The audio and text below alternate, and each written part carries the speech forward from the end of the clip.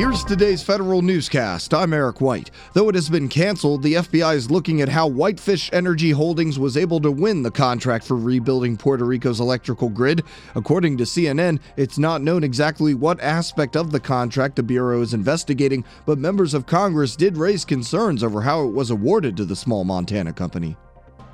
The Office of Personnel Management addresses a long-standing frustration for the Postal Service. The Office of Personnel Management will let the U.S. Postal Service make payments into the federal retirement accounts using calculations based on its own workforce, not the entire federal workforce. The Postal Service has long argued that the demographics of its workforce differ drastically from other federal employees.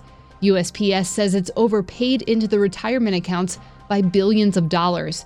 The OPM rule lets the Postal Service use its own calculation to make future payments. I'm Nicole Grisco. U.S. Citizenship and Immigration Services breaks ground on its new headquarters. The new consolidated headquarters is located about 10 miles outside of Washington, D.C. in Camp Springs, Maryland.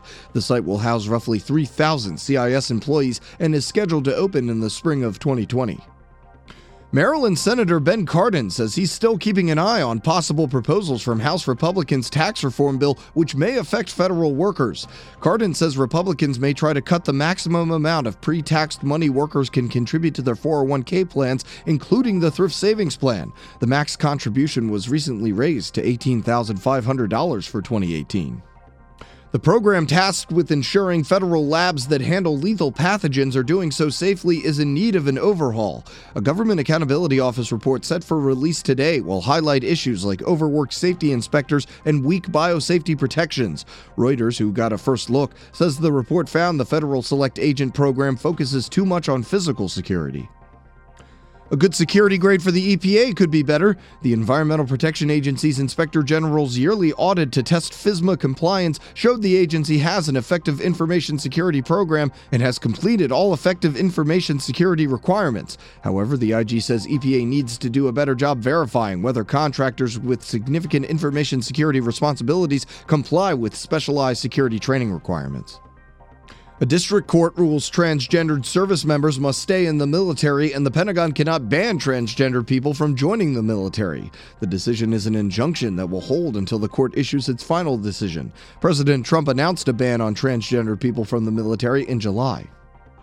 President Trump picks 2 more leaders to fill political positions at the Pentagon. Federal News Radio's Jared Serbu has more. The White House says the president intends to nominate Michael Griffin as the next Deputy Undersecretary of Defense for Acquisition, Technology, and Logistics. Griffin is a former NASA administrator and helped spearhead the agency's commercial cargo delivery program.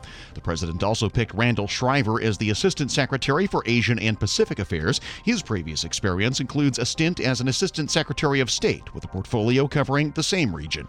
Jared Serbu, Federal News Radio. A new partnership promises shared services help from agency management. The Senior Executives Association and the Shared Services Leadership Coalition announced a collaborative effort to help senior government leaders implement shared services business models. It will include a future seminar series focused on the opportunities shared services can create. Find these stories at federalnewsradio.com and subscribe to the Federal Newscast on Podcast One or iTunes. You can also follow us on Twitter at Federal Newscast. I'm Eric White.